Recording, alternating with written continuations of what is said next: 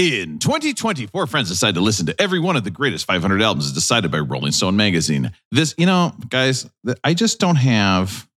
It's not the energy I want. Okay, let me try this. Let me try this instead. Let's see if this helps. In 2020, four friends decided to listen to every one of the greatest 500 albums as decided by Rolling Stone magazine. Metallica, yes. This resulted in a text chain that celebrated the music, excoriated the order, and led us to making this podcast. We are far from experts, and we promise to do almost Death no Valley, research. I give you all opinions are our own unless you disagree. Please sit back and enjoy. Beck Did It Better. From 1980, this is album 84.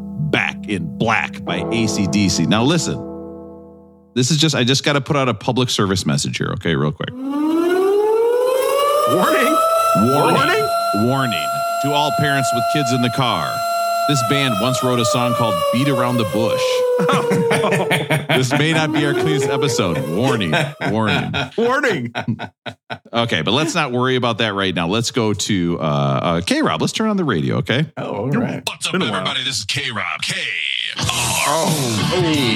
Listen, we got callers calling in saying, why do you sing so many songs about Aaron? And the answer is, I love it. And sometimes the things that you love the most, well, they cause you the most pain. Oh, no.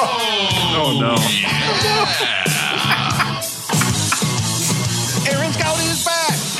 Loves meaty snacks and canned fish cause him to react. Well, it's too much meat. Hurts his feet. His uric acid levels have peaked. He needs to take a break. Eating those steaks. Not so many drinks, around 7 or 8. He's got medicine, colchicine. Right now his Bigfoot makes him want to scream. It's a gout attack. He's a wreck. Disease of kings. Aaron's thing when he drinks beer. Fills him with fear. Aaron eats like crap. Hence the gout attack. Yes. When you want to hear about the greatest albums of all time. Finally, a parody song about gout. People have been waiting for it. I've got a lot of emails and texts and messages of people asking for songs about gout. Unbelievable. The science, though, Rob. I mean, hats off. You did your research. Hats off. I mean, I expect nothing less. You did your research. I'm impressed. That's for all my gout heads out there. Did it better. Listen, if you're gimping around because of your uric acid levels, you love that song. I said to my wife, I go, listen, I got a song about Aaron's gout. And she's like, okay. And she just put on headphones. All right, everybody. Welcome to Beck Did It Better. Now, listen, I have to give something the official smells bells of the podcast. These are now the smells bells. If a joke is very bad, you will get the smells bells. The smells bells. Stinky jokes get the smells bells. Oh, and I gotta give myself the smells bells today because I did attempt to sing Gout Attack in a Brian Johnson I want to hear high voice. And so we will just be playing a quick clip of that and then we'll never talk about it again. So let's. Aaron Scout is back. Fish calls him to react. That's pretty good. That's pretty good. Oh, Aaron. Take a break. Sounds like Nelson or Milhouse or whatever that guy from The Simpsons. Just Need terrible. English? That's impossible. Yeah, Russell's got it down. That for sure gets the smells bells today. I mean, that was really that was not good. Very nice. Listen, I've got Russell. I've got three guys with me. I got Russell in Minnesota. Russell, how are you doing today? I'm great, guys. All my dates from years past. They weren't no Mona Lisas and no Playboy stars, and they surely weren't in heaven when I ended each date complaining about the service fees at bars. I've got Matt in Minneapolis. Matt, how are you doing? Just great, Rob. Thanks for having me. And I've got Aaron in California. He's the only guy I know who's watching a porno with his parents and thinks it's awkward when they get to a kissing part. I do remember watching Jerry Maguire with my parents. I guess given the subject matter of the opening song, I should probably lay off just like Bon Scott, I should lay off the sour mash and cheap wine, but it's hard to resist. So it's so hard. AC/DC. It's a cautionary tale, to be sure. Listen, let's get into our voicemails. And sometimes you just can't remember which voicemail is which. So let's just play this one. Jesus, I can't believe I have to take time out of my day to call in and condiment plain cheese curds, you coastal elite dumb shit. So the ones you get in Wisconsin at the gas station, the squeaky ones that you toss on top of your spotted cow on the way to the register, those don't need condiments. If you use any with those, you're a serial killer, and I shouldn't have to tell you that. Now, at the state fair, they have a pump full of marinara sauce at the cheese curd stand, and it's fucking unbelievable. Calling it marinara almost does it a disservice. It's something even more magical than that. It's hard to know whether to dip your curds in it or dip your dick in it. The thing is, though, if you ask for marinara with your curds in any other scenario, you'd look like an idiot. And so in all other cases, whether you're at a restaurant or anywhere else, shout out Culver's, you get the ranch, but it's never enough ranch. Even when you ask for extra ranch, there's never enough ranch. You've got to have the backup bottle of ketchup for when the ranch runs out. Talking about? You probably should stop eating the curds, but you're not going to stop eating the curds. Now, while we're here, you spent a lot of time making fun of the Drake relays, but I just want to let it be known that Rob crossed state lines just to watch people lift weights. That's different. That's a real sport. That is a masterful email. This person has thought deeply about cheese curds and their respective condiments. Yeah, tell me you're from the Midwest without telling me you're from the Midwest. Oh, there's never enough ranch or ketchup. So funny. I have seen, I'm going to give it away a little bit. I've seen members of this person's family dip just plain cheese into ranch. I've seen. Careful. You mentioned dipping something else that was not appropriate. That's why my balls smell like ranch. Yeah, that's it. I dipped them in ranch. There's no other reason. Yeah. It's not Candida. That's for my fungus heads out there. Was his feedback that all of them work, or what? I didn't even know what his feedback was in that whole rant. I think he loved the marinara at the state fair, but he also wants to be clear that there's a difference between the cheese curds. And I have to agree, like the Wisconsin cheese curds, right? The ones that you get and they squeak. I was so excited when I first went to Wisconsin on like a boy choir trip or something, right? And they were like, we're going to stop and get some cheese curds. And I was like, fuck yeah. I fucking love cheese curds. It's like fries with cheese in the middle. It's great. And then you get these Wisconsin cheese curds and they're just cheese. And I'm like, wait, what? They're just pieces of cheese. Like these are like Kraft single things. Right, they're not. Fuck that. Those should not be even called cheese curds. They should be something different. Real cheese curds are deep fried. Guess what, Wisconsin? You're on fucking notice right now because those to me are not real cheese curds. The fires of we might get another voicemail if any of our Wisconsinites are still listening at this point in the journey. If they can find somebody to figure out how to dial a phone for them, right? Give me a break. If you think that my take is dumb about cheese curds, it's 802-277-BECK, 802-277-BECK. I just cannot see. I hate to relitigate it. Marinara on cheese curds, I just don't get it. I think marinara comes with cheese curds everywhere you go. That's the sauce that comes with it everywhere. What state fair is this dumb shit listener attending? Is this the Iowa State Fair? Because that makes sense if there's marinara because it's the Iowa State Fair. You got straight up ketchup. You got Heinz ketchup at the Minnesota State Fair, and that's it. And so that's why I don't get any. No ranch? Yeah, that's it. No ranch, just ketchup. Yep. That seems un-Minnesotan to me. Yes, I have reason to believe this caller has attended the Iowa State Fair on numerous occasions. Some years, even perhaps every day of the Iowa State Fair. Yeah, of course. When I was younger at the county fair in Minnesota, I would go to the county fair and they had something for 25 cents. You could drink as much milk as you wanted. And you can imagine that me in high school, I drank easily a half gallon of milk. Like I would be like, free food? Oh yeah, I'm going to take these guys to the fucking cleaner. And then I could never figure out, like later that night, I'd be like, I don't feel good. I feel terrible. I feel absolutely awful. I wonder why. Where I mentioned again that I once saw Russell drink as much milk as anyone wanted to watch Russell drink milk. That was a display. Yes. Russell, how much milk did you get through? That was a feat. I got I'd say 3/4 of a gallon in about 20 minutes, and then I projectile vomited into a garbage can. Over a garbage can. Over a garbage can, technically. Over a garbage can in the general vicinity, but it did not catch any of the garbage. It wasn't enough. I should have got one of those fancier garbage cans that Rob has in his kitchen. It probably would have caught it for me. Yeah. With the end bags Simple or whatever. Human. The right size Simple bag. Human with the bigger. Yeah. What is your guys' state fair style? When you guys do you always go for food right away? Do you go for some rides? Do you go see animals? What's your state fair style? Before or after, I'm there to see the Beach Boys, who seem to play at the State Fair every year. Oh, great. It's the fucking Beach Boys again. I hope John Stamos is on drums. Like, what? Boys. They're always there. Back. Yes.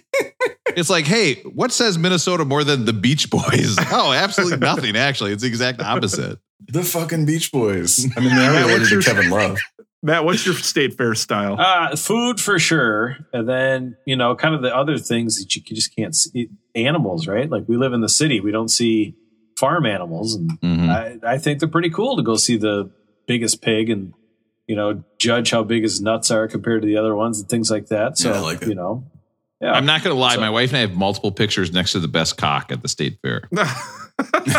And we got a picture of the best hen as well. But the best cock, you were right there. And it was like, and you could just tell the farmer who won was like, yeah, I get it. Like, we all get the joke.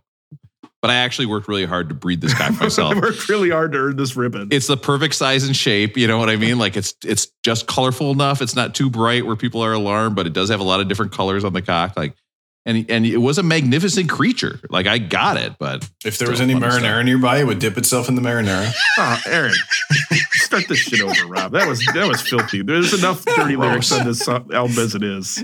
Listen, let's get into everybody's favorite part of the show, except for Aaron's. It's Rolling Going. It's time. It's time to see what everybody's up to. It's time for Rolling Going. Aaron, Rolling Going. How's it going with you? Oh man, I'm sorry. I'm glad you're starting with me, Rob, because it's only going to go up from here. I'm going to be honest with you guys. I know you don't like when this happens, but I have to get a little bit emo tonight. I have to get a little bit emo. Several reasons. He's got out of clams, out of prepackaged clams, or yep, those are gone. So I ran out of prepackaged clams. So yeah. That's well, first of all, my brother was here yesterday. It was awesome to hang out with my brother. I hadn't seen him in person in so long, and we were so fortunate to also watch the Iowa State Cyclones win an NCAA tournament game. I don't know the last time I watched a game with my brother where the Cyclones won. So I'm feeling good about that. I was walking at Lake Merritt yesterday here in Oakland, and I saw a guy wearing an NWO New World Order hat. Nice. And I said to him, for life. And he said right back to me, too sweet. And it's on my mind. Hey, yo.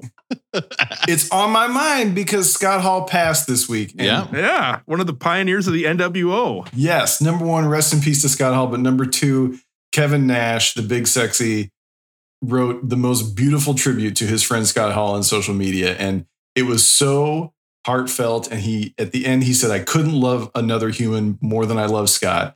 And I was so moved by that. And so once in a while, we got to drop the bullshit and I got to talk about how much I love having you guys in my life and how much I love doing this podcast and how much I think this podcast is a love letter to people who want to get together and listen to people enjoy each other. So thank you guys. That's it. That's all I got tonight. I'm feeling That's good what I'm to gonna be here start calling talking the to you penis. guys. That's it. I think this song sucks. The Pink is great. Aaron, very thoughtful, very heartfelt. Rob going straight into his bag of tricks. Yeah, can't handle the emotions. When I was younger, I was a big pro wrestling fan, as you guys well know. But can I tell you a funny story about? I had one NWO shirt when I was a kid. Can I tell you guys about that? The story of that shirt? Yeah, definitely. Sure, thumbs up. You got 3 thumbs up from us. So did you guys when you graduated high school? Did you have a thing where you stayed over at the school the night of graduation or anything? Where like they didn't have a party. They wanted everyone at the school. They did like a hypnotist. They had a bunch of things at the school, and everyone stayed overnight for the final night. Did you guys do that? Yeah, we had like a late night, like it was senior class party, graduation or post prom. Like at some point, it was like lights out, time to go to bed. Does this happen? No, you stay up all night. Up the whole night. Stay up the whole night. Rob, as a teacher, does that sound like a nightmare? Like, what do you? That sounds like. Yeah. Oh God! Like constantly checking the bathrooms with a flashlight. Like, what's going on in here? No, you wouldn't, because what if you find something and then it's like, well, I'm not dealing with this shit. So anyways, as part of this, they went around and they had like a video crew, and they would get a message from almost every kid in the school. Their goals, hey, they try to find every kid and have them say one thing into the camera. It's like the old movie ads, right? Where they'd come out, they'd be like, what did you think of Braveheart? Everybody'd be like, Braveheart fucking yes. Class of 98, where you go, we're the best, 98, 99 and 98. But so everyone was going around, they were doing these things, and I was wearing my NWO shirt. I'm wearing the NWO shirt because there's a reason I'm still single, because I was wearing pro wrestling t-shirts in high school. That probably didn't put me on the right path. But so anyways, everyone's going around and saying these things about what they loved about high school or being the Irish or all this different stuff.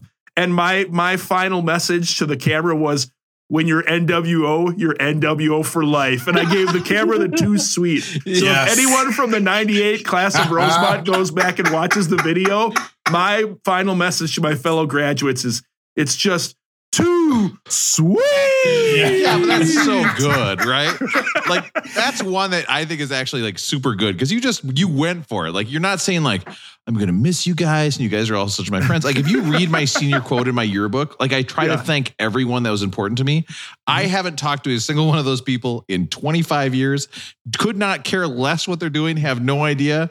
And instead I should have said something like, suck it or whatever. Like that would have been. We got 2 words for you. It would have been so good. And that's when Rob left sincerity in the rearview mirror. He thanked everyone in his high school yearbook and said, from here on out, no way. It's going to put up the facade. Yeah. And and then meanwhile, do you know what my parents put in? Because you could put in like the baby picture, right? They put in a picture of me as a baby going like this. And it just says, keep dancing. Like, just you got your hand up like that. You're doing like I'm doing the Saturday Night Fever pose. Yeah. I keep forgetting we're doing a podcast, but it's like Saturday Night Fever pose. It just says keep dancing. Everyone else is like, I love you. I'm so proud of the person you become, and you're such a strong woman. And it's just mine. Keep dancing. And I was like, damn right. My dad nailed it on that. Like it's a fucking joke. It's a high school yearbook. Who gives a fuck? But I bet I was 38 years old when I realized that Razor Ramon was not named Razor Ramon. When his name was Scott Hall. Scott Hall. Right? Scott Hall, is that his name? Yes. Yeah. And he fucking was Razor Ramon. And I like saw him in a documentary. He's like, oh yes, I liked wrestling with this person. I was like, that's fucking Razor Ramon. He's not from Cuba. He's not from Cuba. And he doesn't have a natural curly Q with his hair. No, right? Oh, that curly Q is so beautiful. And then you watch it and you're like, oh, he had just watched Scarface like 2 days before and was like, well, I guess I fucking nailed it. This is my new thing I'm going to do for the rest of my life. So wrestling gimmicks are among the most problematic things that have ever existed in entertainment. And I think they still do it, right? I think. Yeah, I've always thought that the Kerry Von Erich's gimmick of the Texas tornado was very insulting to weather patterns throughout the country. Listen, coming from a long line of clowns, doink, don't even get me started on doink. I mean, on one side of my family, it's clowns. On the other side, it's sumo wrestlers. Yes. So the 90s were a turbulent time for me, the early 2000s. And then his 3 little minions, Dink, Blink, and Ink. Yes. The fact that there was a pro wrestler that was just a clown, right? Yeah. And then the fact evil that, clown. Like, he was a clown. Everybody's like, sure. Like, okay. Yeah. Like, I bet a clown would kick this guy's ass. Like, yeah, no problem. So, Aaron, if you were, you know what, Aaron? I think I would like you to write my obituary. Could you do that for me? Yeah, I could write your obituary. Okay. I got about 10 things I want you to include. Okay. What would be those 10 things? Let's see. Dick too big. Is that 1 or is that 3? I'd like you to start with it. I think having a joke obituary would be funny, right? Like one of those ones where it's like. Obviously, Bud and Tub is one that sticks out in my mind. Yeah. I think it would be a lot of promotions, and then like Rob had the correct views on Milk Duds. Like I'd make you say stuff like that at my funeral. It'd be no problem. Rob was loved by many, but he actually hated all of you. So that's right. So I don't know what you're doing here. Yeah. What was the food Rob had in the bathroom up in the cabin that he was worried about in the bathroom? It was the bagel, right? Or was the bagel in the bathroom. Well, you can't be eating any food in the bathroom. Like that's just not a good idea. Yeah. Can't. It's like when you're talking on the phone to a girl. You got to say you're in the garage. For me, I even like if I take a bite of food on my way to the bathroom, I like to try to stop and swallow the food before I'm in the bath. Yeah. You can't even be chewing in there. Like you don't want to do that. No, this is like a life-changing moment here. Yeah. Russell's. We see him wheeling a fridge out of his bathroom. Well, I guess. Well, that's where he keeps the cold toilet paper. Like, of course. Like, they're on different shelves. That goes in the fruits and veggies drawer.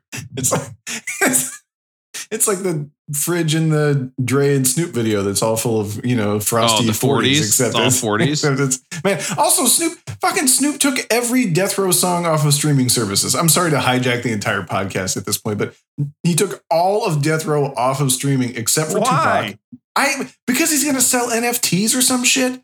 Oh. So He took everything off except for Tupac, because I think people would absolutely riot if Tupac was off. So I listened to All Eyes on Me this week. I've honestly never listened to All Eyes on Me start to finish in my life. So that was a fun experience. You got to get some media. You got to get a network drive in your apartment and just put. I know. You got to get a couple terabytes and just put everything on there. You can't rely on companies to stream stuff to you anymore. No, you got to get physical media. This is why I never should have got rid of my CDs. You know what you should do is fucking buy CDs, man. We're going all the way back around. I know. You should 100% buy CDs. That's what everyone should be doing right now. But I'm telling you, like this streaming stuff with my kid, like if she wants an album, she just pushes play and listens to it. Yeah. For me to listen to an album when I was 13 was a week-long ordeal, and it would cost me, like CDs used to be like $25. Right. Like, and then you'd get this giant CD case. You'd get a case, it'd be like this big, and then a tiny CD would come out. You're like, why do I get this big case? It makes no sense. And then you'd get the CD and you're like, oh, I actually don't like most of these songs. Like I only like Tub Thumping. It's the only reason I got the CD. I don't need anything else.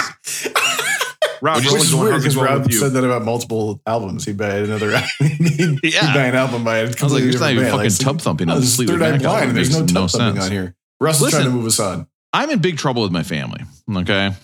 I've made some mistakes with my family. Number just one. Realizing that now?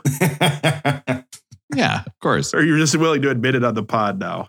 I would say this, just real quick. The other day, you know, Rob, yes, admitting things on the podcast can be very therapeutic. It's true. You know, and sometimes you just need to get these things out on the podcast so that the whole world can hear them. That's true. You know, and then you're not trying to hide things. No. And so getting things, you know, I think this is good. Getting things out on the podcast is good. Especially if you've been doing stuff for months or whatever. And I think it's a big part of your life. It's time to share. You know, Maybe it would even open up more things we could talk about. Like you never know. I think that'd be really cool. Actually, just like calling things what they are, right? Yeah, so just like you know, I'm all for this, Rob. You know, think like so too. let's get all of our secrets out and all of our, you know, what's going on. Let's get them out on the podcast. I agree. I think that's a great idea. Guys, listen, I have something to share with you guys. Okay, it's big. Okay, I actually went and bought a new NWO T-shirt. I'm still wearing NWO gear. Too sweet. Too sweet. Where would you even buy one anymore? Step one, I built a time machine. So the other day, my wife came home, and my wife does this really cool thing where she spends the first 2 minutes when she comes in the door complaining about whatever her day was about. So whatever I'm doing, no matter how much fun I'm having, watching basketball or whatever, I get to hear about everything bad that has happened to her throughout the day. And then at some point, she ran out of things to complain about. So she did what I thought was a brilliant move. She complained about herself. I was like, that got your attention, didn't it? That's like the inception of complaining. It's like a Christopher Nolan movie about complaining about it. It was, because who's going to argue with you when you're like, I'm the fucking worst, and everybody's got to be like, oh, you're the best, and you're like, maybe I am the best. Like it's. She goes, I have now. I just want to know, what would be your response if your wife came home and said, I have a fat face. My face is really fat right now, is what she said. Now, I'm going to ask you right now, is an appropriate response to laugh? Okay? No. Because that's what I did. I just started laughing. No. I started laughing. She goes, I have a fat face. And I went, ha ha. That was it. Because she was making a fat face look when she said it too. She's like, I have a fat face. I was like, whoa. You know, like she tried to make her face bigger, which made me laugh. I think the appropriate response would be to say, you know, when you say that, it's hurtful to people like me that actually do have a fat face. Oh, no. Okay. And now we're laughing. Shit. Yeah. Because then she went through all the pictures that you can see behind me here in the living room and then pointed out ones where she liked her face better. And I was like, oh, I should not have laughed at the face because this is like a real thing. And then that's not it though. So then that night at like 10:30 at night, my daughter comes out and goes, listen, Harry Styles just came out with some nail polish, right? I want to buy some Harry Styles nail polish. I was like, sure, that sounds good. Like, you're so sweet. We'll do whatever you want. She goes, okay, it's $75. Oh. And I was like, oh, okay. Because you said okay. Well, I don't know. She scammed me. This was a scam. Run on. I do not know how much nail polish costs. I have no idea. So the next day I was like, hey, I bought some nail polish for Amelia yesterday. It seemed kind of expensive. Jane was like, oh, how much was it? I said, like $75. And she goes, I don't pay over $5. And I was like, what? Whoa, wait, that's a big chasm. I don't know. $5 seems like not enough. I got scammed by my own daughter. And then I was complaining to her about it for the last couple of days. And you know what she had the nerve to say to me today? What? She goes, I'm giving you content for your podcast. You should actually be happy about it. And I was like, what? She's not wrong. Yeah, she's really got you there. That's even worse. Yeah, So, but at some point, you have to admit, Rob, you weren't scammed. You just have no knowledge of what the value of $1 is. That's what happened. No, I don't know how much $75. Okay, if a wife came home and said, I just spent $75 on some makeup stuff, is that outrageous? I'd be like, great. I have no idea. You So look nice. Yeah. I thought, yeah, exactly. Your face looks pretty thin. I don't know how much nail polish costs. And so I got scammed by my own kid. $75. Well, what else were you going to do with that $75? Well, probably put it on the underdogs of March Madness. I could make that $75 into $150. You guys want to know where I'm a shopaholic at? Yeah, the NWO store. It's when it comes to buying clothes. If I go buy something and I get home and it doesn't fit right or I don't like it, I don't return shit. No, I just go buy something else. Like, so I'm a shopaholic because I will refuse to return anything. I've got like baskets full of stuff that will never fit me or look bad on me just sitting in the other room. Oh, the number of times I've gotten something from Amazon and it's like, oh, this phone case doesn't fit at all. Oh well, like I don't know. Like I'm not. It takes me like. That's $7 you're not going to get back. I have somebody at the front desk of my building where I can just hand it to them and be like, give this to UPS when they come by. And I still don't do it. Like I'm so lazy. Matt, rolling going. How's it going with you? Good. Russell he's been scared of our good buddy, Magic Mike 69 for a long time. Psychopath. Oh, this podcast doesn't even know us. And I'm getting close to being with you there, Russell. But Magic Mike 69, he's at some sort of like outdoor festival or something, and he's asking his son, like, oh, here, I got this for you, try this out, and like basically hands him. They're at some sort of like meat festival or like barbecue or something like that. No, you got Aaron's opinion. Aaron got out a pen and a pen and a pad. And so he hands it over to him, and so his son starts eating. He goes, well, that's pretty good. He goes, well, what do you think of it? Oh, that's pretty good. Yeah, I don't know. His son says, well, what is it? And his Magic Mike 69 says, well, it's bull testicles. Oh. And his son's like, oh, Rocky Mountain oysters. Okay. And so like, and I almost had the same exact reaction. If somebody handed me something, like one, I wouldn't eat it.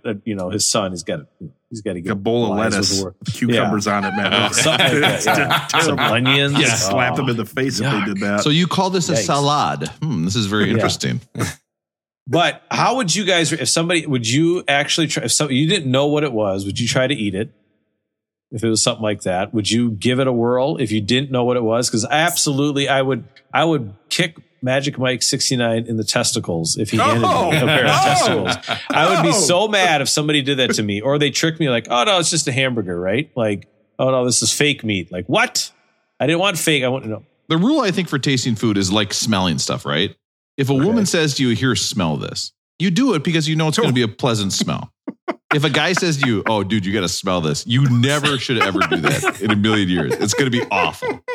But I think with dads, I think you have to do, like, as a dad, you have the right to trick your kid into eating bull testicles. And that's just the way it is. That's a dad. I'm up for trying it. If someone says, hey, try this out, I'm all for trying something one time. I don't know if the Rocky Mountain oysters, I would have like a revulsion or a problem with that. But I mean, as long as it wasn't something like insects or like a fear factor type thing, I think I'd be fine with it. I think, I'd prefer to know what the thing is. I mean, if someone hands you something and it's like, here's a thing, try it. I don't know. Like, I'd still like, let me know what it is. But if you're at like a food fair, like those people don't want to make people sick. They've got an interest in food cleanliness. So you're not going to get sick or something. Give it a shot. I think that what Matt hasn't said is that his problem was that there were 3 flecks of lettuce on it. There were 3 little pieces of lettuce, and Matt was like, "I cannot believe he ate that. That's one of the worst things I've ever seen." Leaf of cilantro next to Matt. Matt, would you try bull testicles if you got a chance? No, absolutely not. See, no. I think you're just so revulsed by it. Why not? I'd try. I mean, I'd give him a shot. Sure. Like if you saw a bloody muscle on the ground, you wouldn't be like, "Oh God damn, I wish I could eat that thing right now." But that's exactly like what a steak is. Like, what's the difference? Well, if it's cooked, right? I would not eat. I don't eat. You guys eat steak tartare? Oh, you guys? Absolutely. Absolutely. I love it. I think it's so good. That vinegar kills all the bacteria. You're set. When I was in France, I ordered beef tartare every night. And after the third day, beef tartare. And after the third day, I farted and it burned a hole into the blanket. Like it was one of these here, smell this moments. And my wife was like, you cannot eat any more steak tartare. You've been eating steak tartare for 3 days in a row. You cannot just eat raw meat walking around. I have to interject and say that my wife was reading a book to my son today, and she does a fantastic French accent. She was nailing it. And it was about farting. Raffy? And it was about a person who is a fartiste, and she fucking nailed the pronunciation of fartiste. So Rob, you were a fartiste and we didn't even know it. Very fartistic. I'm an expert. Yeah. Man, I think the problem is you're just too sensitive with food. I don't know. Have you never been tricked into eating something? Because I would never do that to Matt. I feel like Matt would hate you even forever. tonight. Like I went to some fancy restaurant tonight, right? And it was what do they call, Rob? You know what this is, prefix or something like that? Yeah. Love it. Okay. You show up, you don't get to order your food. They got like 3-4 courses for you, right? Yeah. They just say you're gonna get what we give you, kind of a thing, right? Love it. Cannot think of a worse scenario, right? Like it ended up being just fine. Did you look at the menu before you went or not? No, I didn't know it was prefix. I just went to this fancy place and shit, like, oh, this is prefix. And here's how we do it. And so then I'm looking at the menu, right? And there's a lot of stuff on there, right? But it just comes out it's smaller portions so everybody can try some. If you like this, have it. You don't like stuff like that. But there was so much stuff. So I'm like, oh, well, they've got this fish here. Like I'll get the fish and whatever comes. Oh, no. They're just bringing out everything. Yeah. You get your own little tiny. Oh, I love it. It's like you're a king.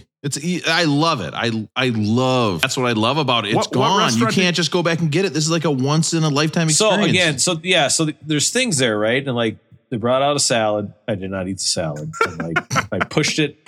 I kind of pushed it away from you. Matt's wife was like, Matt, try the salad. No. So that you got the full bowl, and I kind of scrunched it into half to make it look like I had a few bites at least, so I could save a little bit of face. It took that away. Yeah.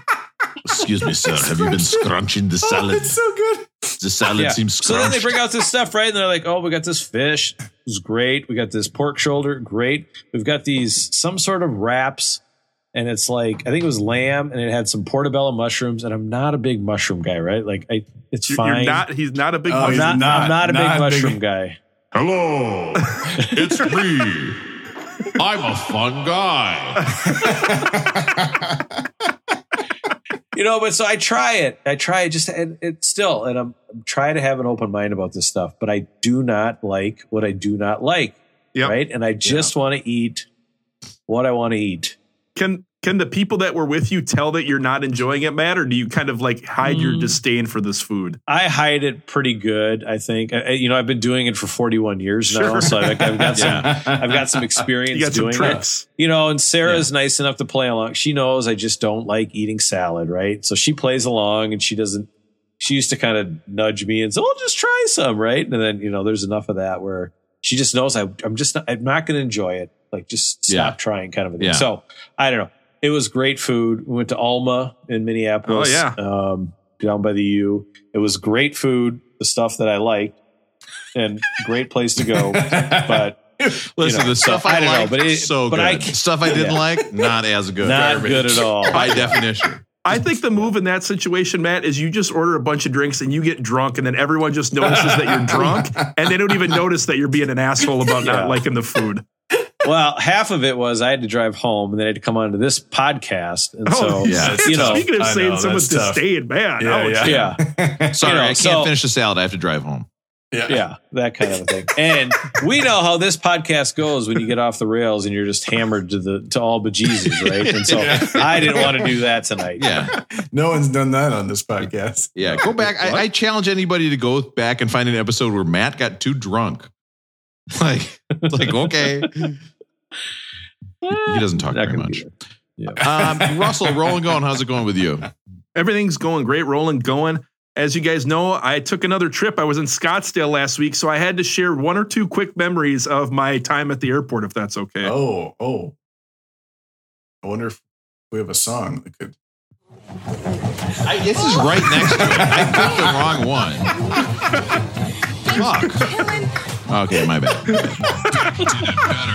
Plain old storytime. So good. All right. These are the I hope you had a flight of wine in Scottsdale, because I got a perfect song for that. Tell us about the trip you're on. We're going to hear about your flight tonight. Oh, yeah. Russell, tell us about your flight the other night. First thing I noticed, I get on the flight, I'm headed to Phoenix, and I get on the flight, and I'm walking to the back, and I immediately think of Rob and his family, because I see in the first 6 or 8 seats, the first class seats, out of the 8 first class seats, 4 of them are taken up by kids under the age of 8. Like kids that are barely even taking up a third of the seat. They've got like their legs spread out completely in front of them, like, feet in front of the chair ahead of them. And I was like, this is the biggest waste in the history of flights, that these kids have like the biggest chairs. They've got access to like all the food and drink service. And literally it's just a kid taking up a third of the seat, watching a movie on their iPad. I can't stand it. It's bullshit. What do you guys think of that?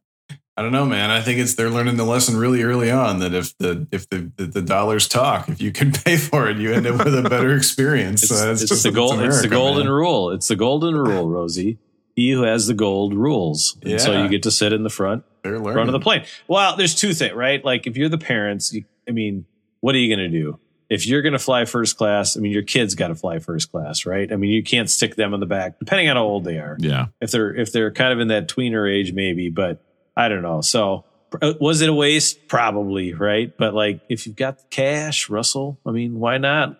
Baller. It kind of creates like a sense of entitlement too. It's like taking your kid and sitting on the floor at an NBA game, right? Like your kid's going to have just as much fun sitting in the upper deck at a basketball game, right? And then how can they ever go away from that? They're going to need that, or else they're going to always feel like they're less than because they don't have the same privilege they had before, right? But are they going to have as much fun in the upper deck? I've been in both. I've never been on the floor, but I've been in the lower deck like twice, and it's way better than those tickets we had in section 224. They don't know any better. Rosie, growing up, I thought sitting in the back of a station wagon, looking out the back at cars speeding at me in excess of 60 miles an hour, I thought that was the height of living. And it turned out that was just me being a human crash test dummy back there, like the most dangerous place. That's totally insane that we did. And I was like, this is fun. And then my dad would slam on the brakes and I'd get squished by all the luggage. And I'd be like, yippee. Like looking back, I was like, that was insanely dangerous. I should not be doing that. Wild. Yeah, I did the same. That's crazy. No, spoiled kids. And Russell, I think you can fart as you walk by those kids on the plane. That's what I would do. So I fly to Arizona. I do my business. I come back. And then I had a different experience on the flight back. I was going to see what you thought of this. So this one, I had changed my flight. And I'm realizing now, when you change your flight to a different day, you're almost certainly going to end up in a middle seat. You're never going to get to pick your seat you want, right? Because you get the last choice of it. So I get a middle seat, and I'm walking back to the seat, and I realize right to the left. So I'm in the middle on the one side. There's a person on the aisle, and then right next to our aisle is the bathroom. We've got like the middle bathroom. Yeah. So then we've got people standing over us the whole time. But an interesting thing. So I go to my middle seat. It's this guy wearing a cowboy hat. He gets up out of the aisle. And I look, and the armrest between our seats is up. So he has taken the armrest and put it up. Oh, so I sit down, and then I have to make the decision. Do I just leave the armrest up and have a little bit more room, but potentially sit like where we're going to be touching each other? Or do I put the armrest down and have less room, but kind of guarantee there's going to be no physical contact? What would the move be? You have to put it down. You lean right on that guy. You just see what happens. He put it up to be a nice guy. He's a cowboy. He's put it up to be a nice guy. I'm just going to tell you, none of you guys have been a big fat guy on a plane before, just by your arrogance that you think people wouldn't mind. Because I can tell you what happens if you're a big fat guy on a plane. You're going to sit down. You're going to put your arm slightly where your arm goes, and it's a little bit in their territory, especially if the armrest isn't down. And they're going to take a picture of it and put it all over Twitter and be like, look at this fat slob, take it up. That's my number one fear in life, is that it's going to be my arm on an airplane picture. Like I fell asleep and this person's arm is in my space. Like you have to put down the rest just so everybody knows what's what. It looks rude, but you got to do it. I kept it up. I kept the on armrest a up. date? Yes. I put my arms like in the middle of my chest and like straight ahead. I did not move my hand. Like I just sat very straightforward the whole time. And another key was I had checked the bag. On a plane. And so because I checked my bag, I could put my backpack up above, which meant I had more foot room below, and it was much easier to like just stay very straight.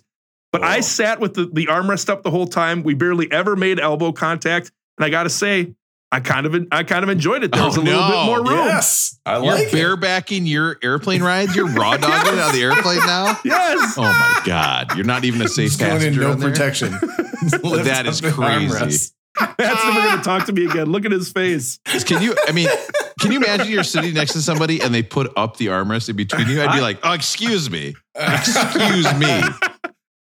We do not have that relationship with the armrest. I've got another question though, Yeah. a little bit unrelated. Did anybody have to check their bag because there wasn't any room in the overhead because you put your backpack up there? No, you know what? So, Matt, if I'm not putting a bag up above, I try to be the last person on the plane. Gotcha. So Okay. if I'm only bringing a backpack on, I'm one of the final 5 people to I walk get you. on. All right. And so I'm only going to put it in a spot where there's a little sliver of a spot and I know nobody else needs it. So so my latest thing is that you get on these flights, right? And somebody's got their bag they're pulling along. Yeah. Then they've got their backpack, and then they've got their jacket Yeah. and maybe like a hat or something. And then right? they have a name tag on that says Rob's wife, and they're also carrying extraordinarily hot coffee, so they can't help with the kids in any way. Right. And then then the thing's rolling weird and they're trying to get their earphones out and everything, right? Instead of yes, just doing sounds but they familiar. put everything up top. A giant everything. book.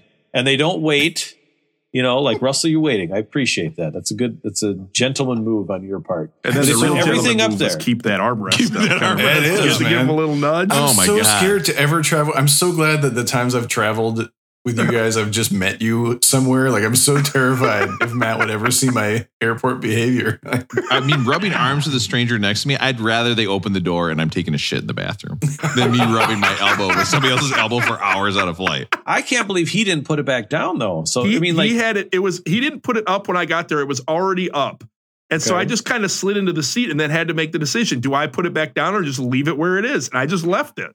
savage. I feel like this is like you guys touching toes under the toilet stall. Like there's some sign, like if you sit next to somebody and the thing is up, that's like a pineapple. Like they are ready to swing. They are ready to get down. It's like craziness. wiping your cheesy fingers on another man's socks on a plane, right? You wipe by your own sock, not someone else. I mean, yeah. If you sit down and he lifts, like if the armrest is down before you sit down and you sit down and then he lifts it up, like then you have no choice but to like hold hands with him. Like then you're like, oh well, this Yeah. guy like clearly needs to like be closer to me and like, well, we'll just like I'm not going to catch an STD there from was no holding hands. lift We'll just up. do that. I just left it up. I didn't lift it. It was already up and I left it. Yeah, I like it, man. That's just like lifting it up, though. I think that's. You think so? Yeah, it's. I don't think it's the same at all. It feels a little more consensual when you left it up. Like when he gave you the option, you were like, okay, I will rub elbows with you for 2 hours on a No, flight. I Like, think it's different. It'd be like if I sat down and his zipper on his pants was down and I just ignored it versus if I went and unzipped his pants. It's totally different. yeah, that's what I mean. If his pants are unzipped and you don't say anything, that's like the armrest being up. Yeah. You putting the armrest up is like you unzipping the pants. But you're right. It is similar. It's a similar thing where you're like, well, the guy's got the pants unzipped. Well, we better Let's move see it along before I tell you about the rest of this flight. Then we better get to the album. Oh, I just can imagine that here's this guy. He's rubbing elbows with you. Everybody's staring at you while they are trying to think about not going to the bathroom. And here's Russell taking picture after picture of Jessica Rabbit on the screen in front of him. It's so great. I just love it. All right, let's get into the album. It's time for nobody's favorite part of the show. Let's talk about It's a music podcast. Oh, yeah. Just barebacking it, Russell. I can't believe you would do that. I really like that. Really does blow my mind. I had sleeves on. There was no skin touching. It was like long sleeve shirt versus long sleeve shirt. Oh. Ooh, kind of formal. Your arm got a little warm though, didn't it? Just pressed up Yeah. against his like that. You got a little body heat transfer there. Yeah. We both had our fans on high. I had my fan on high. He had his fan on high. It was all good. Yep. Did you guys split like ear pods too and watch the same movie? I don't even Take think I the do left, that I'll with take my the wife. right. I don't think my wife and I have the armrest up. Like we're What? armrest Really? down. Oh man, that's marvelous. I love sitting next to my wife with the armrest up. Like it's so nice. Like it's just like 2 hours of just like sitting close, hanging out. So, Aaron, next time you're on a plane, I challenge you to put the armrest up next to whoever you're sitting by. I think you know what? Well, I'm everybody always out next to my there, He'll be wife. doing this podcast from jail if he does that. everybody Don't out do there, that. let's do this. Next time anybody listening or any of us are on a plane, when we sit down, let's put the armrest up with the person we're sitting next to if it's a stranger. And let's just see what they do, right? Because I think that would be an interesting experiment. You put the armrest up and it's like, hey, you down or what? Like, see what happened.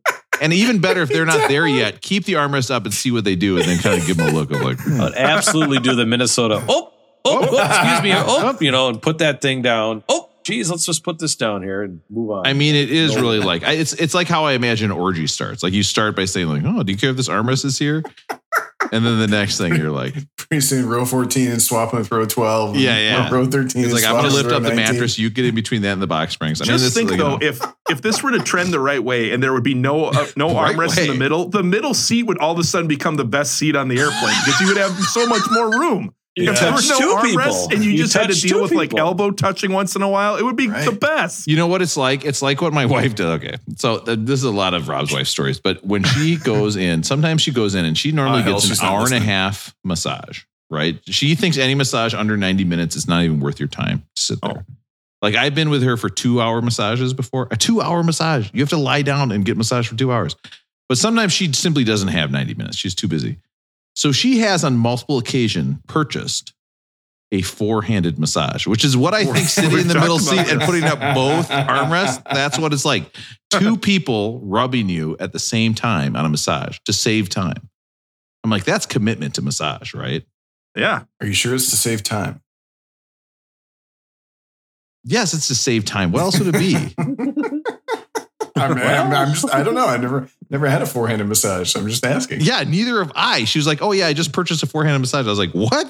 What? You could just pick anybody to massage you? Like, yeah, why not 10 hands? Let's go." What's the limit? This is like the razor question. Like, if 4 hands is like, why not a 5-hand massage? Why not a 6-hand massage? Like, where do you stop? Pretty soon, Russell's walking up and down the airplane, rubbing his arms on everybody's arms in the whole plane. He's getting it together. Massage, more like a backhand massage in tennis, Rob. Right? A backhand massage, forehand, backhand. Oh God, I was like, what the hell is he talking about? Smelly bells? Is that a smelly bells? That's getting close. That's getting close. It's so antithetical, though. The problem is, I thought this would be a good bit, but then the bells are so slow. You're like, it kind of kills the mood, no matter what you're doing. I mean, there's these bells. These bells bum you out, right? Like you couldn't be like, "Happy birthday!" Like, no, not really. Listen, the first thing I want to say is that according to Wikipedia, okay, in Australia, people pronounce this band Akadaka. Oh, that can't be true, right? That's got to be made up. There's an Australian band. Do they really pronounce AC/DC Akadaka? I don't know. I mean, well, this is the test. If you're listening in Australia, please text the Beck line. Please. # Akadaka. 802-277-BECK. Okay. We'd love it heaps if you did that. Thank you. I'm just looking to see on the Wikipedia who edited it, and it's Raw going to give it to you. So I don't know. This doesn't make any. So listen, AC/DC releases, they find this producer, Mutt Lang, right? They release Highway for Hell. Okay, Highway to Hell, the album before this. And basically, this is what causes AC/DC to absolutely blow up. Unfortunately, right after that, the lead singer from that album, Bon Scott, died of alcohol poisoning, or as the coroner called it, death by misadventure. A great way to die. That kicks ass. That is way better than, death by misadventure. That's incredible. Yeah. Died on toilet eating bagel. Like that's not a misadventure. Like that's not a misadventure. That's died as planned. If you're doing it right. Died by rubbing his arms with somebody else's on the airplane. Understood the assignment. So they go and they get this drummer named Brian Johnson, who had done a little work with him before. And at the time, like replacing Bon Scott, you would almost be impossible, right? Like if you're like, oh, you need to get a new singer for AC/DC, to be like, well, we can't do it. There's nobody who can sing like this. And this whole album is basically it's an obituary to Bon Scott. All the songs about it, Back in Black, all this kind of giving funeral vibes. Right. And at the same time, saying things like giving the dog a bone. And they were like, well, that was actually also a tribute to Bon Scott. And I was like, that's the kind of tribute I'm talking about. It's like, wow, this guy was a huge perv. Hats off, Let me put my love into you. Yeah. Yeah, it's so great. And basically, like, this is at a time where heavy metal is kind of making this turn, right? We have it's obviously this is like a hyper masculine type sound, but heavy metal at the time was starting to go longer guitar solos, like more experimental bands. You have people kind of going like in the direction of Rush. And then you have AC/DC, who was like, listen, we love the blues. And if you listen to their earlier albums, there's lots and lots of blues. Instead, we're going to go more in the direction of punk with this hard metal rock, basically. And so a lot of these songs, they're short. They've got like 3 chords. They've got these insane hooks. Got hooks. Yeah. And from this album, I mean, you can hear Motorhead come out of this. You can hear Van Halen come out of this. You can hear Ozzy Osbourne come out of this. And I think the biggest band you can hear come out of this is like a Metallica type, right? Where it's metal that's not, I don't know. They're not trying to do anything but just be like, this album's going to fucking rock your brains out. And that's the way it is. I guess, yeah. The only argument I would make is I hear a lot of Guns N' Roses as a decedent of this sound because of the poppy stuff, and that's the Mutt Lange thing to me. He was like, "No, we're going to make pop songs. Like, there's going to be a chorus. It's going to sound perfect." You know, this ends up being the second best-selling album of all time. Right? Number 1, of course, we've already done with Thriller, AC/DC. Then it's Whitney Houston. Then you guys, there we go. You want to guess who number 4 is? I'll give you a hint. Meatloaf, isn't it? He's called in. Yeah, it's Meatloaf. And this also caused AC/DC to be, they are the 9th best-selling band of all time. Imagine fucking putting on this album in 1980, right? Yeah. And like you said, they still use this album. Motorhead checks their sound system with it. Studios in Nashville use this to check their sound acoustics. We've got Back in Black. We've got Hell's Bells to open this album. And after I've spent all the time criticizing the bells, there they are right there. But this beginning, I got to say, this might be the highest hits to not hit ratio of any album we've done. You think so? I know almost all these songs. Like, I felt the same. But is it because you spent time in weight rooms, though? Like, this is an all-time classic high school weight room album. Oh, totally. It is full of commercial hits. Yes. The whole time when I was listening to this, I was thinking, how does this compare to Appetite for Destruction? Yeah, I felt like those were the 2 closest albums for this type of music, kind of that hard rock, metal 80s. So my ultimate ranking on this is going to come down to which one I like more between those 2. That's the way I listen to the whole album.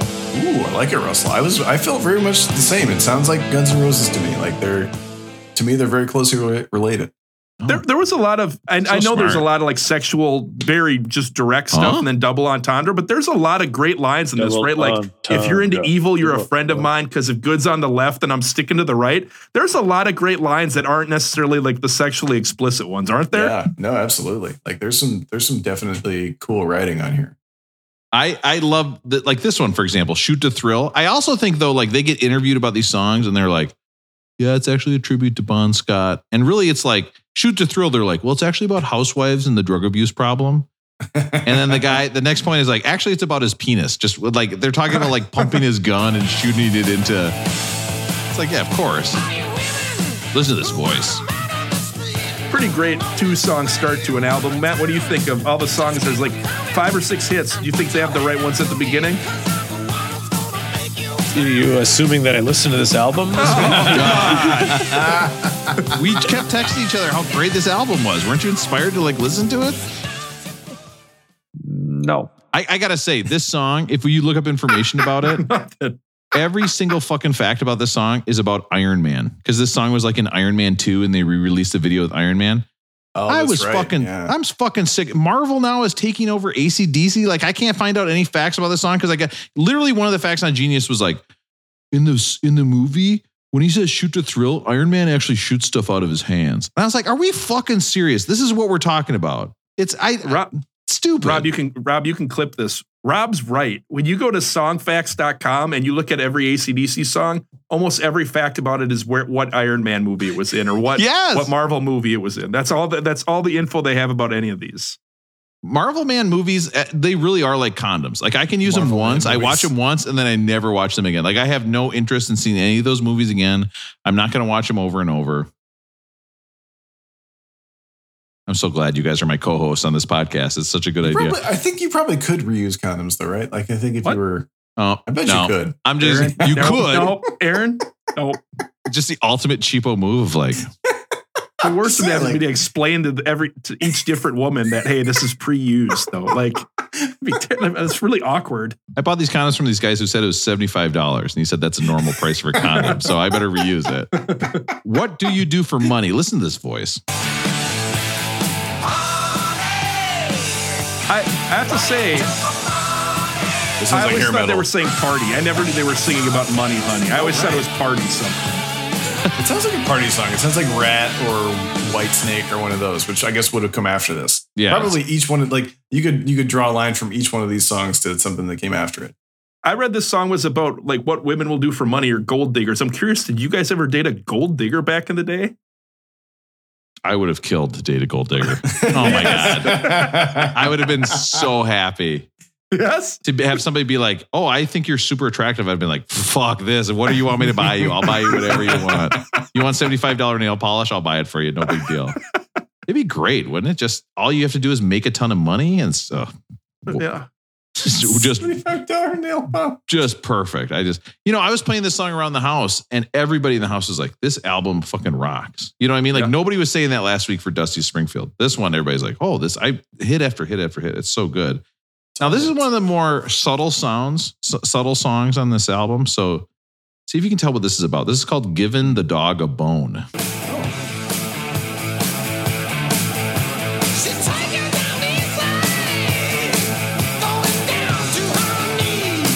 I mean, it could be about anything, right? It could be about anything. I mean, right. Really any sort of religious experience possible. Cleaning your kitchen or something. Yeah, This is the song to me, many songs on this album to me answer the question, what would Led Zeppelin have sounded like with a drummer who was a mortal human? Like there's so much of this sounds to me like just lifted. And I should have looked this up. I don't actually know the drummer's name for AC/DC. I think he does an admirable job rocking hard and playing, strong backbeats. Is it Phil Rudd? Is that what it is? Phil Rudd, I think. Yeah. This is what happens if you take Led Zeppelin and you take Bonham out of the picture and you get just straightforward, like take away any of the complexity. And I think it's fine. It sounds great. I think this is early Zeppelin, right? Because Zeppelin did what I'm talking about, where they're like, they do what all white guys do when they get older. And they're like, you know what fucking rocks? The blues. And they're always like, rich white guys, for example, they love doing blues stuff because it's just easy to play. It's easy, but you can never get it right. And that's what Zeppelin did, right? They got more and more experimental. Whereas it's like, this is just like, okay, there's no like, what if this was about elves? It's like, okay, I'm going to write a song where the lyrics are, she's blowing me crazy till my ammunition is dry. You know what I mean? Like I'm cutting her cake with my knife. Like that's rock and roll right there, right? Like you gotta love it. I mean, if it's store-bought cake, yes, that is rock and roll. The store-bought cake, yes. Made home cake, not rock and roll. I bet I think about you telling Suzanne that you don't like homemade cake after she talked about making a homemade cake. I bet I think about that once a week, and I laugh every time I think about it because it's just encapsulates Russell so perfectly. Oh, I made this homemade cake. I hate homemade cake. So good. Let me put my love into you. Who's singing backup on this one? I think it's Brian Johnson. I don't know who else could you get to sing with himself. What if Rob told you what he thinks the 3 dirtiest bands of all time are? Oh, you have a list. The 3 dirtiest bands. I've got the 3 dirtiest bands ever. Oh, I'm excited. With examples of what makes them so dirty. Now listen, I'm going to tell you right now. I didn't put any rap on this. I didn't put nothing like that. I chose to not pick Motley Crue, okay, because I didn't want to think about Tommy Lee's dong any more than I already do, which is almost all the time, which is what I picture it looks like. Like when you see the video of Tommy Lee's dong, it looks like somebody's arm next to you at the armrest. He puts it on a boat wheel, and it's about the size of a boat wheel. Think of a boat wheel that you steer a boat with. That's how big it was. Mine is like the ignition switch of the boat. Like you have to push in. The green switch you have to push in to turn the boat on. That's what mine looks like. It bends around the circle of that wheel where most of ours end. I mean, mine's just a mizzen mast. And that's for my sailor heads out there. And I also chose not to do Ted Nugent because he's an asshole. And then I didn't pick Prince because we've already talked about how Prince is so sexy. But I don't think he's horny. I think Prince is horny, but he's not dirty. If Prince said that to my wife, I'd be like, that's pretty hot what Prince just said. Erotic. If these bands said this to my wife, I'd be like, we need to leave because I'm never going to fight anybody. I'm too scared. I'd be like, okay, actually this is fine right now, but I'm going to talk about it later, how mad I am. Listen, coming in at number 3 for the dirtiest bands of all time, Texas rock classics, ZZ Top with ZZ Top. With a song that takes a word that shouldn't be dirty at all and makes it incredibly dirty. This is Tush. It's a song about how much they love asses. Yeah. And they rhyme it with much. What? Yeah. Ghostface and Missy Elliott also recorded a song called Tush, but they rhymed Tush with Bush. So yeah, see, they win. That's why they're so horny, because they're like, I'm not asking for much. I'm just looking for some tush. Just so good. Some tush. Did you guys ever think of ZZ Top as a dirty band before? I didn't. Oh, well, okay. So I got to admit, tush. I thought they were saying touch, which I thought was dirty, but I never knew it was tush. But it's tush. It's even worse. No. If you were somebody and they're like, yeah, spank my tush, I'd be like, oh, I don't like this at all. Like, okay, but I'll do it, but I don't like it. It's under protest. Spanking your hot tush. Like, you would never type tush into Bing, right? You'd get arrested immediately. So people would just come over and arrest you, and everybody would be like, yes, they should be arrested. Listen, we've got ZZ Top. This is a song, Russell. It's a little subtle, see if you can pick up on it. The lyrics go, she was getting bombed and I was getting blown away. That's not jewelry she was talking about. It really don't cost that much. Guys, hear it. It's Pearl Necklace by ZZ Top. Oh, this is a great song. It's so good. Kind of new agey. Kind of the Dire Straits guitar sound. Yeah. A pearl necklace. Yeah. I want a pearl necklace. Like, what is the age where you realized this song was dirty? Like, for me, it would have been like 20. Yeah, probably 20. Late 20s. Yeah. Late 20s. 12 and a half. 13. We can see this was would you say this was a seminal track for you, Rob? It's every time this song comes on, I laugh about it. And then I didn't even play you ZZ Top's Tube Snake Boogie. I'm not even going to bother with Tube Snake Boogie. But ZZ Top is my number 3 dirtiest band of all time. It gets dirtier than this? I'm number excited. 2. No, legit, unlike some popular podcasts, I'm counting down from and going to getting to the best at the end. Number 2, we've got Aerosmith, Walk This Way, which tell me if you know the lyrics that he says here. Tell me if you know what it is. Let's hear it. Underneath the cover. Right here. But Aerosmith is such a horny band. It's crazy. They even have a song. Have you ever heard this one, Russell? You might like this. It's called Big 10 Inch. No, I have not heard that from anyone, Rob, unfortunately. Listen to this.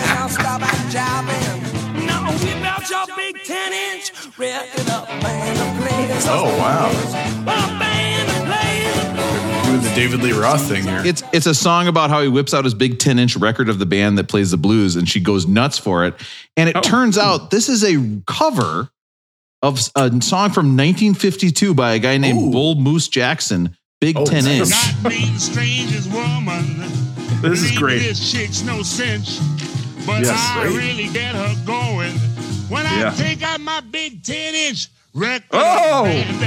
Record of the band, yes. The band that plays. I just bought a 10-inch record. I got a Sam Cooke and the Soul Stirrers Record Store Day special. It's my first 10-inch. I have it here at home. So I keep sending money into this website to hope to get that 10-inch, and nothing's working. They keep sending me these pills. Yeah. These taste a lot Nothing's like working. sugar. It's so weird. Yeah. It's such a great thing that dick pills is still a thing online, and people are like, it's worth the risk. I might get a slightly bigger penis. Like, well, how do they think that's going to happen? Like, no other part of your body would be like, I'm going to send you a pill and you're going to get bigger hands. You'd be like, well, that's insane. They're like, well, your penis might be a little bit bigger. And you're like, sold. Take the chance. I'll send you all the money I have. Please help me. All I think about. Who was the last one, Rob? Who's the dirtiest band of all time? The dirtiest band of all time, 1,000%. It's still AC/DC. I mean, yes. Oh, yes. Oh, yes. This is great. What album is this on? Is this pre Back in Black? Or this is post.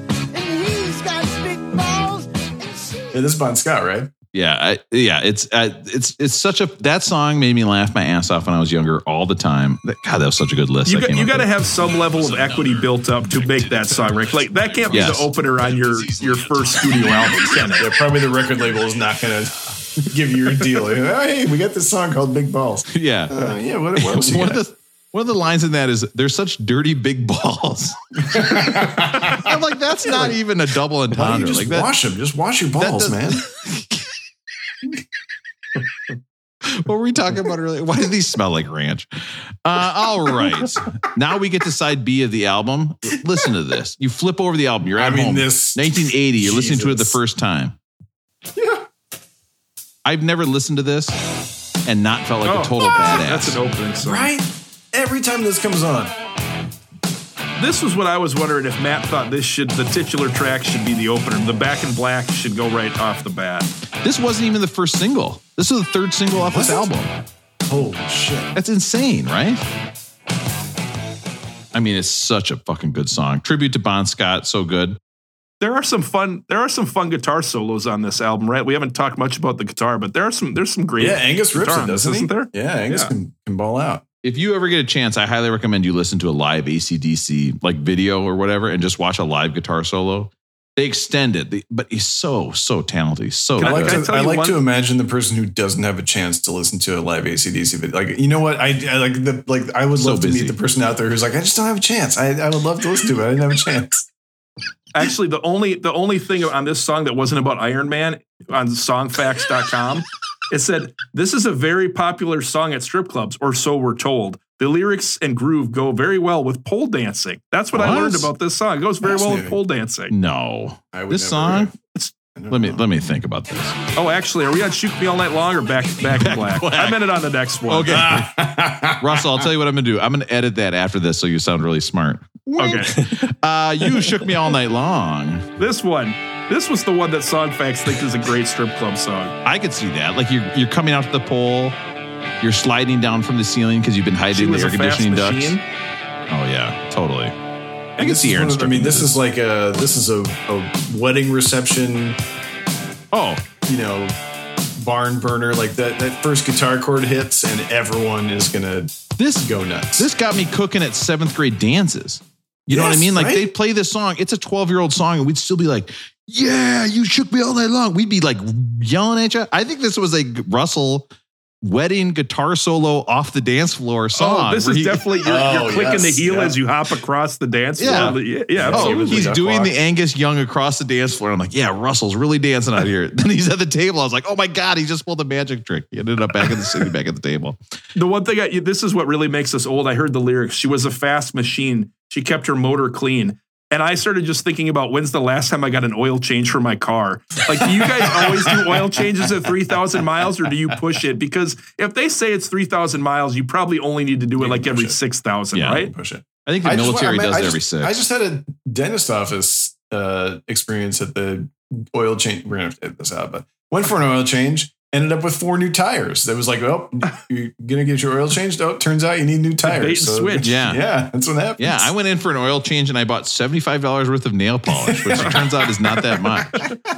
Matt, are you an every 3,000 miles guy or not? I try to keep it. No, I mean, probably more like 5,000, just depending on what it is and what time of year and all that stuff. So, no, I think it helps your car, Russell. And I do have another friend or two that, couldn't tell you where their oil cap is to even check it and stuff like that. And, didn't know that you should change an oil. I'm talking about Mike from Edina, who's one of my good buddies, who literally, he had a car and ran it for 80,000 miles and hadn't got the oil change. So I think they're good.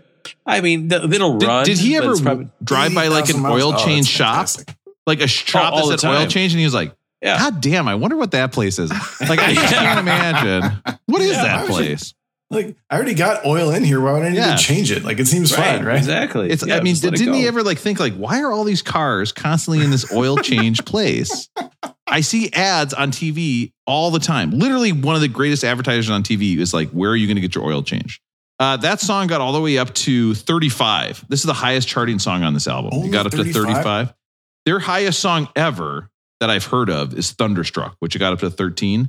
Their highest charting song ever for AC/DC is a song called Heat Seeker. Interesting. I did not download Heat Seeker for you to listen to because I played it for myself. It's so bad. It's from like 1992. It's so bad, I'm not going to play it. And you're not going to hear it in the background. If you want to hear Heat Seeker, go find it yourself. It's a terrible song. it doesn't make a lot of sense that they wouldn't have more hits higher up on the charts when it's the number 2 selling album ever. Isn't that? That's what's doesn't wild really is jive, does it? I never in my life until this week pressed play myself on this album. Never bought a CD. No. Never streamed it over anything. But I know every song on here. Yeah, Matt. totally. I was gonna say I've listened to this album so many times. I mean, again, the high school weight room thing. Yeah, listened to it so many times. Had the pleasure of going to see AC/DC with Lars from where was he? Metallica from Decorah. Lars from Decorah. Metallica. John from Rice Lake, and Steve from South St. We were in Germany, and we were sitting in Bonn, Germany, and we saw that there was an AC/DC concert in Munich, Germany, and we went there, and Lars fell asleep we were just hitting it that hard. We were at the back of the arena, but saw him live, saw Angus do the whole strutting down the thing there, and unbelievably great live band. Okay. And I think that all of this stuff, again, you hear about this from a lot of these albums, right? Like nothing takes off like right away. They're ahead of their game. They're ahead of what they're doing, but by 1988, 1990, 1992, like these are legends in the making. Right. And so it's all because they laid this stuff down, but kind of before it was popular. But let me ask you, have you ever sat down and said, I'm going to listen to AC/DC right now. I'm just going to put it on while I walk around the house. I've never once done that, but it's on every weight room mix I have, right? Like it's on every song on this album. Yeah, totally. I've never listened to it on purpose. It's ubiquitous. And when you listen to this album, you're like, oh, this album is bangers. Like it's like listening to this for the first time would blow your mind. I mean, but it's a time and place thing, right? Like you're going to have, if you need to turn up the energy, you need to rev it up. That's when you play this album. Well, I guarantee if I said to you, oh, here's the kid in high school who introduced you to AC/DC, we're all picturing the same kid. We all went to different high schools, but it's all that same kid of like, he was like a fucking wrestler and he was a nutcase. Like he did crazy stuff all the time. He's like, dude, you got to fuck out this AC/DC. Kind of a weird, you know what? Yeah. Kind of a weird. That kid was also friends with the kid wearing the NWO shirt. They were the two kids together, right? One wore the AC/DC shirt, one wore the NWO. It fits. Next up, Have a Drink on Me. You can hear a little bit more of the blues influence on this one. Yeah, right from the jump. Oh, there we go. I had to hear that. I mean, this is such a incredible, tongue-in-cheek, ironic move. Guy dies of alcohol poisoning and you make him a song. By misadventure, Aaron. Misadventure. Guy dies by misadventure. Misadventure. I mean, this is like an over-the-top tribute to Bon Scott. Whiskey, gin, and brandy. With the glass, I'm pretty handy. I'm trying to walk a straight line on sour mash and cheap wine. Ooh. You guys, I have to say, I went to the book. Booze and Vinyl made a recommendation for a drink on this. Yes. But I have a bit of a complaint for the authors. Can I share that complaint? Please complain all you want. I got to hear it. Wine and sour mash in one drink. There's two suggestions. The first side is a drink called the Hell's Bells. But I could not drink this. I was like, I could see how someone would die of poisoning from this. It's 1 ounce of tequila and 1 ounce of black Sambuca. I was not drinking a Hell's Bells. I said no way. And it's terrible because we know you have that bottle of black Sambuca back there. I mean, we can see it. Yeah, right? But so here's what they recommended on side B. And I was like, if I do this, my death by misadventure will occur tonight, so I can't do it. They don't recommend a drink. To prepare for AC/DC, open up your own wet bar. Put out a bottle or two of each liqueur along with a couple boxed wines. They recommend whiskey, gin, brandy, Lightning, which many of you guys know as moonshine, and a bottle of tequila and cheap wine. What the hell are they trying to do to people here? Yeah, they're trying to I'm trying to make one cocktail. They're like, they want me to put out a whole bar? That seems kind of cheap, too, if it's a cocktail book. It's a cocktail book, and they're like, we'll just break out a bunch of stuff. It's like, I don't need a book to tell me that. Like, go fuck yourself. You get the feeling these guys weren't picky about what they were Russell, drinking. That's terrible that you don't have a drink ready for tonight. No, it's bogus.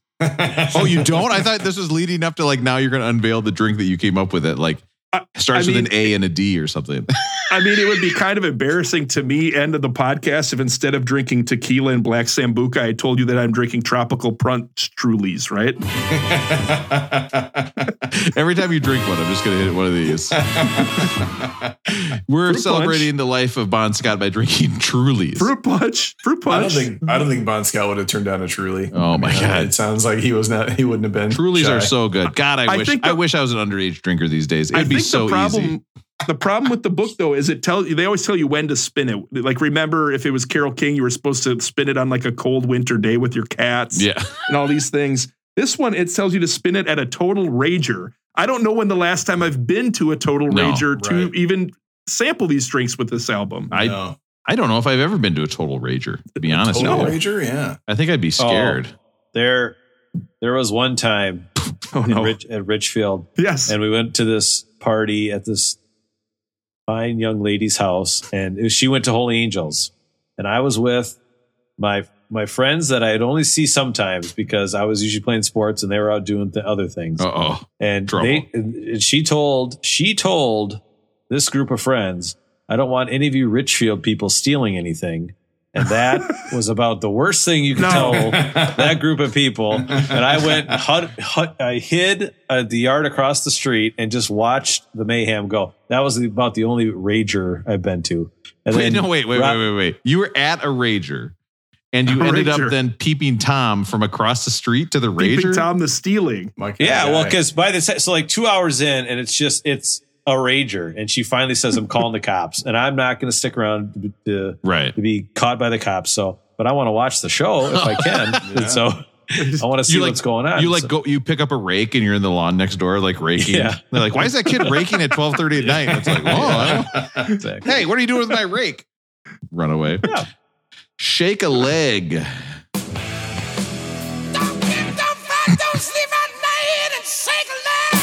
I thought this was the weakest song on the album. I'm not saying I hated it. I just thought it was the weakest song. And on the guess album. what? I've still heard it 100 like times. Misty Mountain Hop. Yeah, me too. I mean, it's kind of a cool groove there, isn't it? It's just bootleg Misty Mountain Hop. It's Zeppelin without the syncopation, without the complex multi-rhythm. Yeah. And now for their highest song to ever chart in the UK, it's Rock and Roll Ain't Noise Pollution. Interesting. This is kind of the start to me.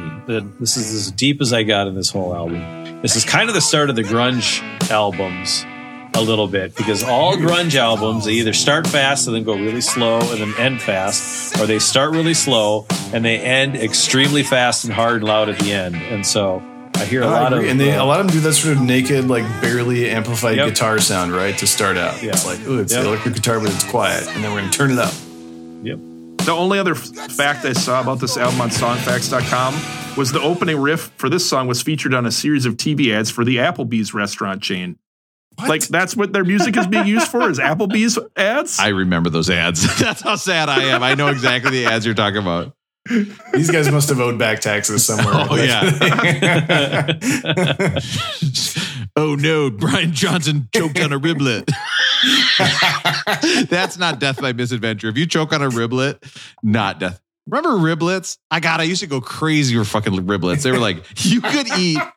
I think I just like saying, I'll have all you can eat riblet platter, please. Like, riblet platter is a word. Those words have come out of my mouth multiple times in a non-ironic way. Is Ted Cook's still open in Minneapolis? Ted Cook's 19th Hole. They did rib tips. That was like, that was good stuff. Guess what? Rib tips. With the white bread. No thanks. I want riblets. Riblets sound fun. I have had discussions where like, are you going to get the riblets? Am I going to get riblets? Are we going to get riblets as a side? Well, they have they would have all you can eat riblets, right? At Applebee's. I would order the all you can eat riblets, and then I would eat all the riblets that I could eat. Now, I'm going to ask you a question real quick. What is a riblet? What is it? I thought the question was how many riblets can Rob eat? How many riblets could Rob eat if Robbie wanted to eat riblets? What is a riblet? I don't know, because like you're not getting the long bone. No, right? Riblet. It's like you're a little thin, like it's like a chip. You're not getting the 10 it's like a chip of bone with a little bit of meat, and then you'd eat, and it was just slathered in barbecue sauce. Just all you could. You could. I didn't know how you ate it because it was like bone, so you couldn't put a fork in it. You couldn't pick it up. And you would be covered in barbecue sauce, and you spent most of the time like wiping your face. So it wasn't like a date. I ate so many riblets growing up. I could not tell you what part of an animal a riblet is. It could be the knees, for all I know. I have no idea what a riblet is. Help me. Sounds like the smallest part of the rib, I would guess. Is Is it? Because some of them were big. Of course some of them were like the what size of a quarter. And I was like, are they slicing ribs up? It's like whatever they trimmed off of at the real barbecue place. And Applebee's bought them by the. Of course. This is not Kobe. Dr. Applebee's is not feeding his cows beers and massaging the cows and be like, you're going to give me the best riblets of anyone. Riblets are the equivalent of hot dogs or whatever. It's just like. Right. But he does use real electricity with those electric lemonades. He's like, I've accidentally ordered 30,000 cows' assholes. What am I going to do with these? Okay, here's the plan. We're going to cover them in barbecue sauce, and we're going to give them the greatest name of all time. And I look at these fat Midwestern kids; they're going to eat thousands of them. Just pair with AC/DC and we're golden. Mom, I love these riblets. Son, you're eating riblets. I didn't even tell you, but those are actually riblets. God damn it, Dad. Can you imagine if Pat was eating riblets and he didn't know it was cow assholes? That would throw a fit. Rocky Mountain riblets. They're good. You did what? They're bigger than I think a rib would be, and there's more like meat on it. And it's really chewy. Like really chewy. It tastes like, have you ever put a balloon, like a deflated balloon in your mouth? That's what it feels like. That's my mouth feel. But damn, I love these riblets, the barbecue sauce. You remember that skit with Chris Farley when they surprise him and they're like, sir, do you realize you're drinking 100% black Colombian coffee? And he's like, we switched out your regular coffee and put some Colombian coffee. He's like, you did what? And then he just goes into this rage. Yeah. What? Like, that's what I would do. That's what you would do if you found out riblets were cow assholes. Yeah. Aaron's going to have to buy some riblets. Aaron just left. He's gone. He's like, I got to get some of these riblets.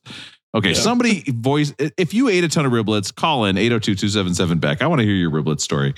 I kind of want some riblets now. Let's get into the rating section. This is where we rank the album. And now it's time for everybody's favorite part of the show. The patented and very popular Beck Did It Better rating system. Oh, yeah. So, Aaron, what do you think of this album? Wait, no, I've always said no. Like, I love having a penis. I've always said, like, okay. Okay, so that's Aaron's thoughts. Russell, what do you think of this? Listen, you think this should be number 4. That is Rolling Well Toned. It's perfect at 84. Nothing better. Love it. Did this album get screwed over? Should we have listened to it before some other albums we listened to? You think it got rolling boned. It should have been higher up on the list, which of course would be a lower number, not just on the list, but also on our podcast, because we are going from 1. And I want to remind you again, 500. We are going to 500. So we will cross 84 4 more times. Guys, I love the verses. I love the choruses on this. They're so much fun to sing along with. Love the guitar. Some of the sexual double entendre and just direct sexual stuff was a bit over the top. I never even really realized that. I just kind of always bopped along with the songs and never really paid attention to the words. But I have to say, we've talked about this for a long time. I love the ones with commercial hits. These are songs that people love. And if you think about it, what albums have we listened to, you think, so far that had more commercial hits? The only ones that jumped out to me were Rumors, Thriller, and maybe Welcome to the Jungle or Appetite for Destruction. What other albums have had more commercial hits than this one? I was going to say Rumors. Right? Yeah. Even Purple Rain, there were some songs where I was like, I've never heard this. But this one, I'd heard every song. But so ultimately, you guys remember a way back, I put Appetite for Destruction in my top 10. So I was looking at how does this compare to Appetite for Destruction? So I looked at and I said, I thought this one, the weaker points were better than the weaker points on Appetite.